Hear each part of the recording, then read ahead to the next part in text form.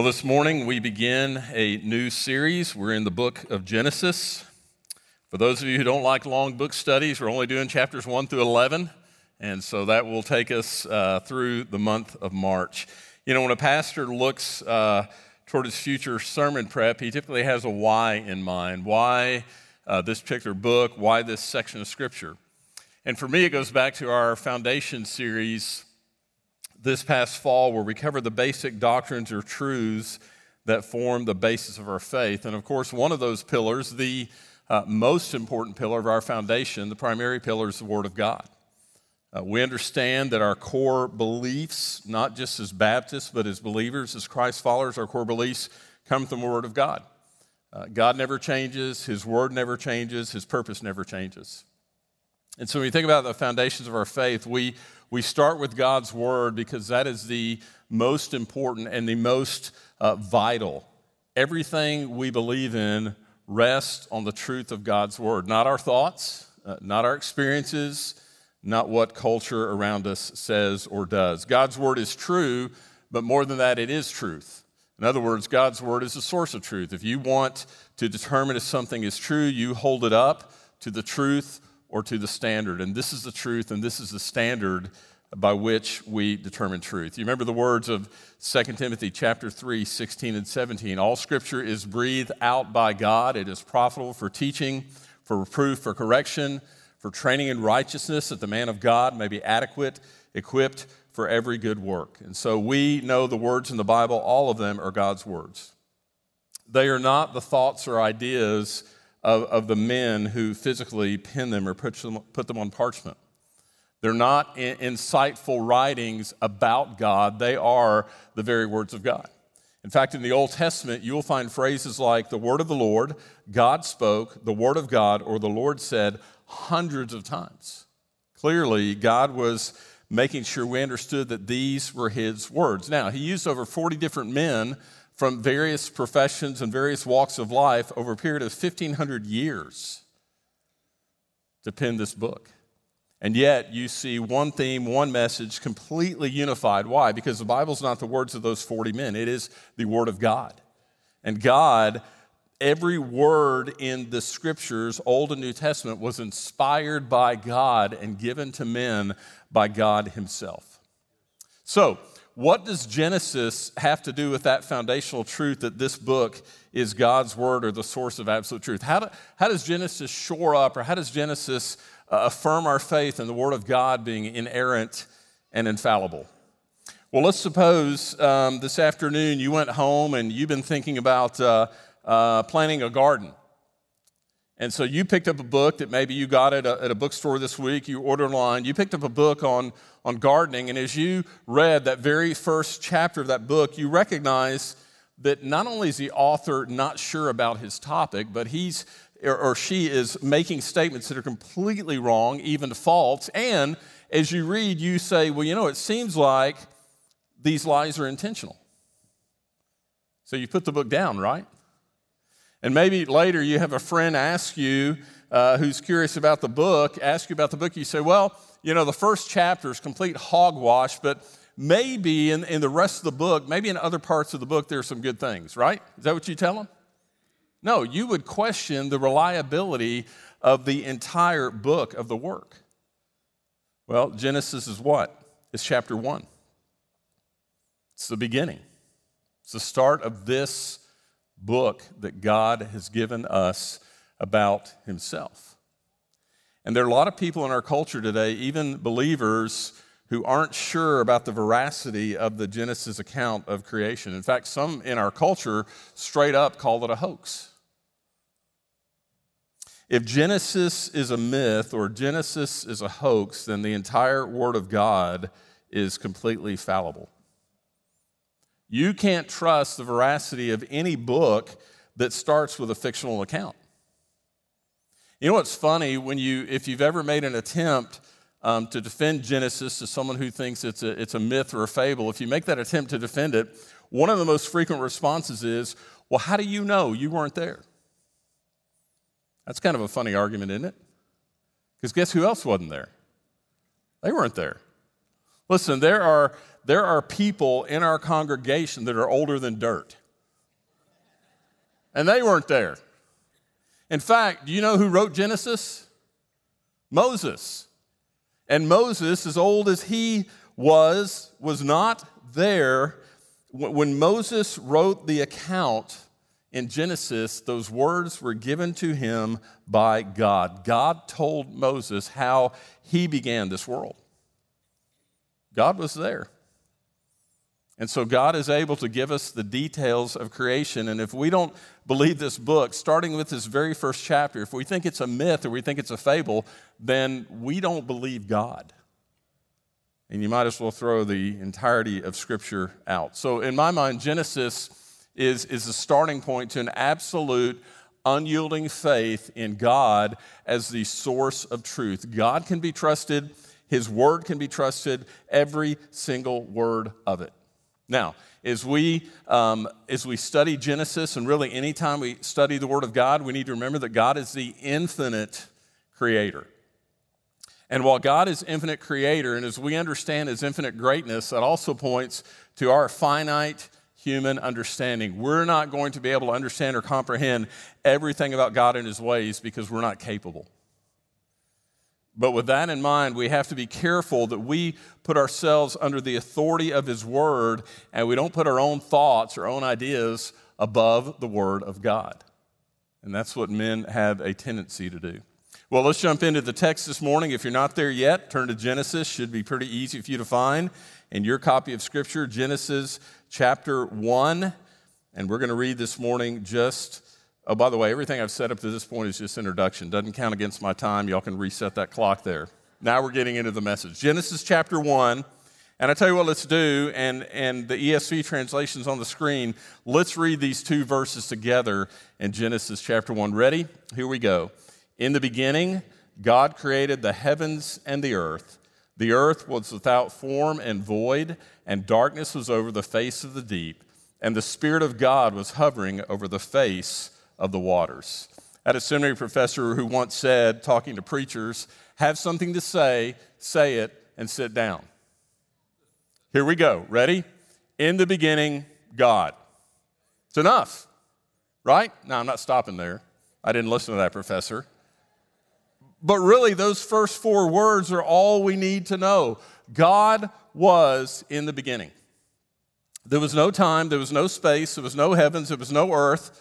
All matter of matter had a beginning, but God did not. God was always there. As we said earlier, God is infinite. Now think about that for just a minute. If we know that God always existed, if we know that everything that was created by Him who was not created, if we know that He was in the beginning, if we know that He made our beginning, He's all we need. Now let that resonate for just a minute in your heart and your mind. Whatever you're facing, whatever you're dealing with in this day and at this time, God, who's infinite, who always existed, who made everything, who made you, God is all you need. Now, here's a challenge for us, again, going to our human finiteness, as we try to balance the concept of an ever-existing God and the fact that He created everything. We can't help but think, but surely God had a beginning. Children are a whole lot more honest with their thoughts and feelings than we are. They would simply ask the question, well, who made God? And it's a natural question. It's not only natural as we look at God and creation, it's natural as we look at the things that man has created. Think about my watch. Did this watch come into existence by itself? No, there's a watchmaker. A watchmaker made the watch. Now, the watchmaker is more intelligent than the watch, and the watchmaker is greater than the watch. But what question does that lead us to? Who made the watchmaker? The watchmaker made the watchmaker is greater than the watch, but someone made the watchmaker and someone is greater than the watchmaker. That's God. What we like to do is play this mental game of gymnastics. Okay, well then, who made God? Or we're actually saying, who's greater than God? Who made God? Well, super God made God. Well, who made super God? Well, super God made God. Well, who made super God? And we can go on and on and on because there has to be a biggest of all. And to be the biggest of all, you can't be made by someone else. So there's an infinite God. He's without end. He's without limit. God has always existed, and God will always exist. He was not made. He is infinite in power, in knowledge, in understanding, in wisdom. More importantly than anything else, He is infinite in His love for you and me. And we take great comfort in that. So it's hard for us to wrap our minds around this ever-existing, non-created God because we were created. So we can't conceive of that. The Creator understands more than the created. We're not going to understand everything. The great news is, as much as we truly seek Him in faith, He helps us understand what He wants us to know about Him.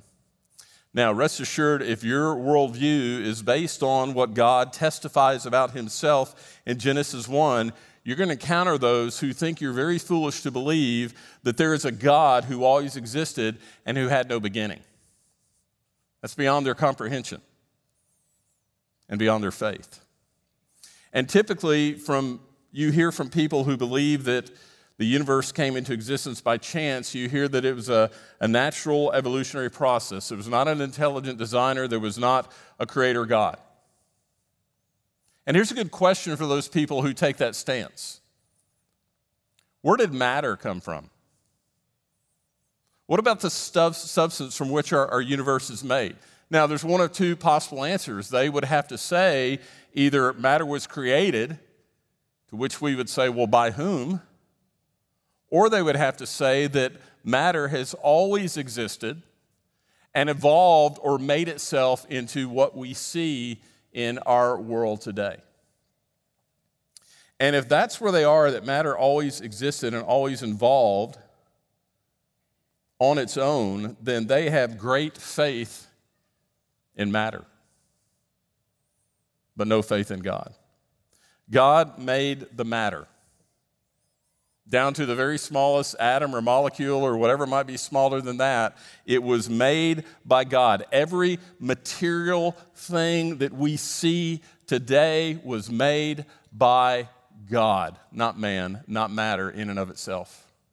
Maybe you've heard the legend of the wager that Satan came up with. Satan approached God and said, hey, anything you can do, I can do. Anything you can make, I can make.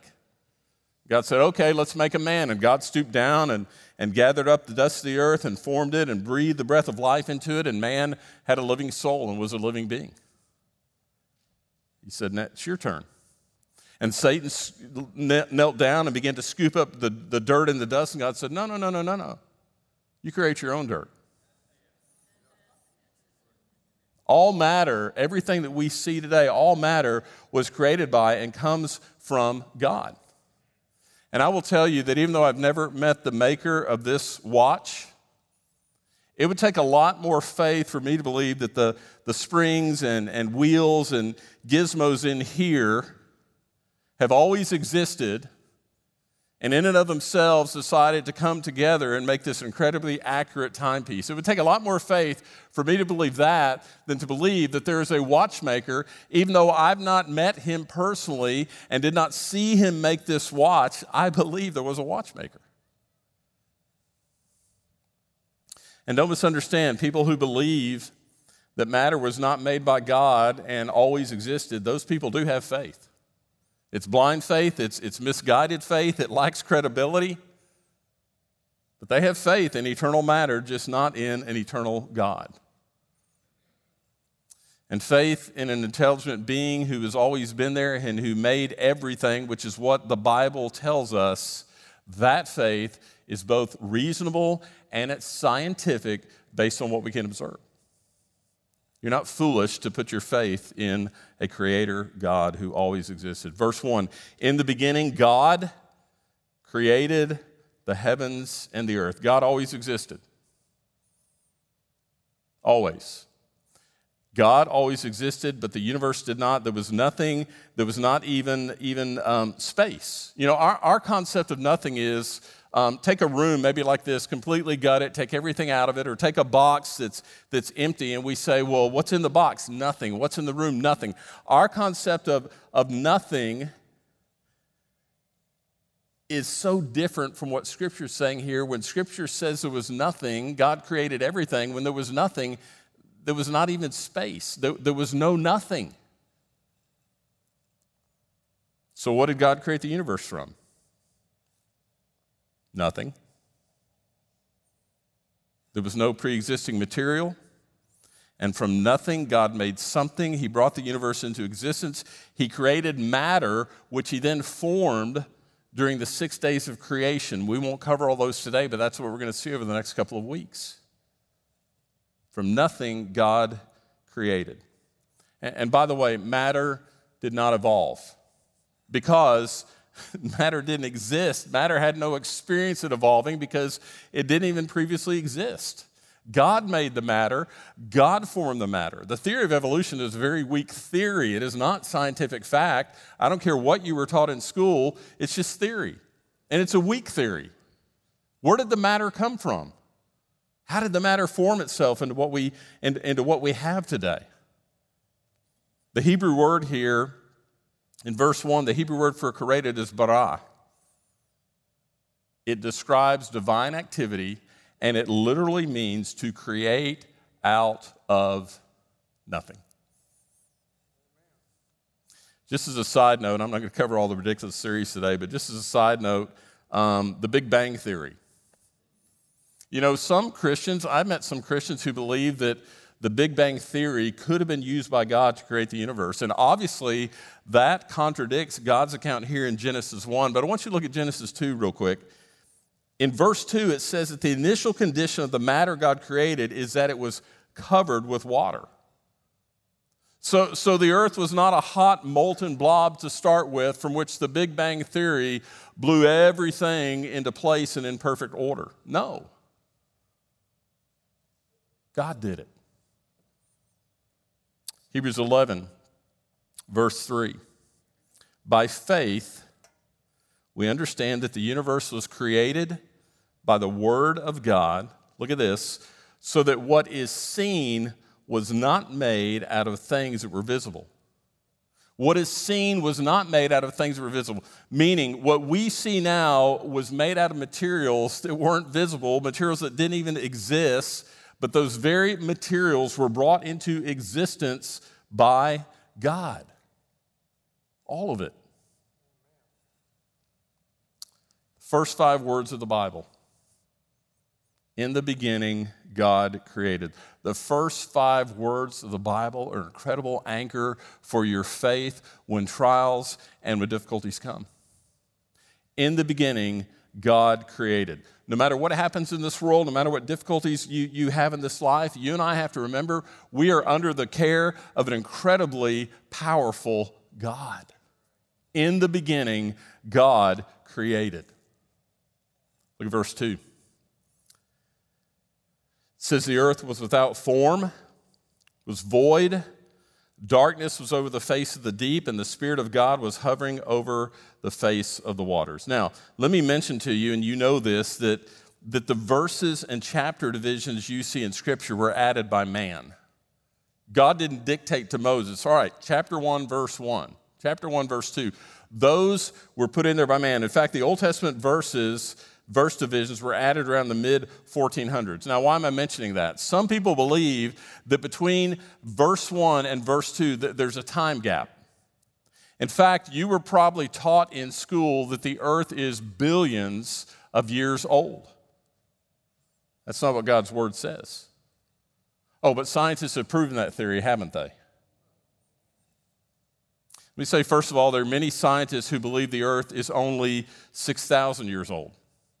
They believe the biblical account, and they have made no observation scientifically that would disprove that. But many scientists have tried to date the earth using a lot of different complex methods, and if you really look at it and study those methods, you'll find out that they're often fallible. Maybe you've heard other theories that include things about the fossil records or the structure of canyons that purportedly would have taken millions of years to have been carved out. And we'll deal with those things in a couple of weeks when we cover another myth in Genesis 7. You know what that myth is? What caused the fossil records and the canyons we have today? What is it? It's the flood. Of course, the only foolproof method of dating the earth was to know someone who was there when it was created. And I'll take the testimony of God's word on that. But what about this gap between verses 1 and 2 that many have tried to say all this time passed between verse 1, verse 2? What about that gap? It's not there. There are those who try to place their own views over Scripture, and they have put it there. But God doesn't mention it. Why would he not mention that?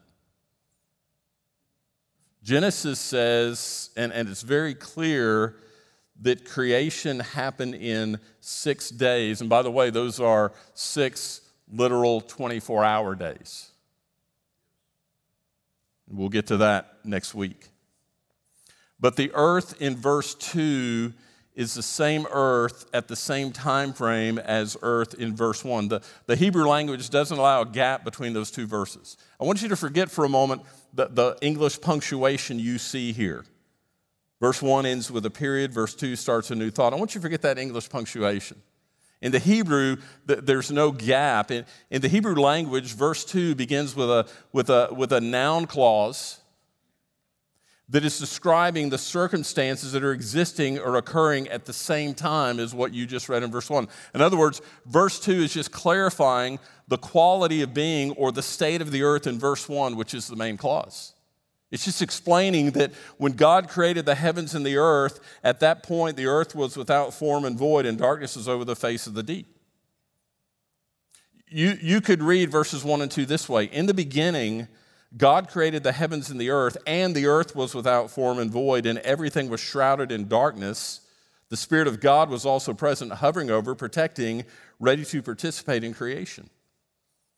What I'm trying to say to you is this: a thorough study of the first 5 verses of Genesis 1 all describe day 1.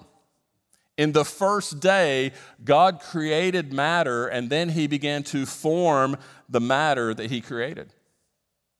And if you look at the literal 6-day account of creation, we know that Adam and Eve were created on what day? Do you know without looking? What day were they created? Yes, day 6. And from the Old Testament genealogies, which are clearly spelled out, we know when people were born, we know when people died. When you add those dates together with other events in Scripture, the Bible reveals that God created the earth, God created the world about 4,000 years before the birth of Christ. Doesn't take a lot of math to figure this out. That means the earth is a little over 6,000 years old. Now, whether or not you believe the Genesis account reveals a young earth, let me say again something that's vitally important anytime we look into Scripture. We can never bring our view or our presupposition to Scripture and lay it over what God has said. What God has said here in Genesis is that from nothing, he created all the matter. He formed and fashioned it in these 6 days, and in 6 days, God created the earth. Listen, I can look at this logically and say it doesn't make any sense for God to have created matter in verse 1 from which he created our world and then just let it sit there for billions of years. It's not like it needed to ferment or something needed to happen to it before he could do something with it. But what's a lot more important than my logical thinking is this. Genesis 1 said, God created matter that was without form. And then by the power of his spoken word, he created a wonderful, incredible earth for us to inhabit. And it's a world that will continue to give testimony to his power and to his splendor. There's no mention of a gap. There's no mention of a delay. What Genesis 1 says, and this is the accurate record, that in 6 days of phenomenal creative power, God created the earth. And that is a testimony to his glory, to his greatness. Now, What's the application for us? We've heard the creation account many, many times. We've heard the story many, many times. Maybe you've never thought about what you were taught in school and what different scientists have said, and you see that Scripture clearly says God made matter, God created that matter, God formed that matter. What does it mean to us today? Let's go back to the first 4 words. In the beginning, God. What does that mean to you for your life? What does it mean when you find yourself in difficulty or in trial? In the beginning, God. God is infinite. God has always existed. God is eternal. In the beginning, God created. God made everything that we see out of nothing, and He made it for us. Every day in the Genesis account, every day as God created, you see that He says it was good.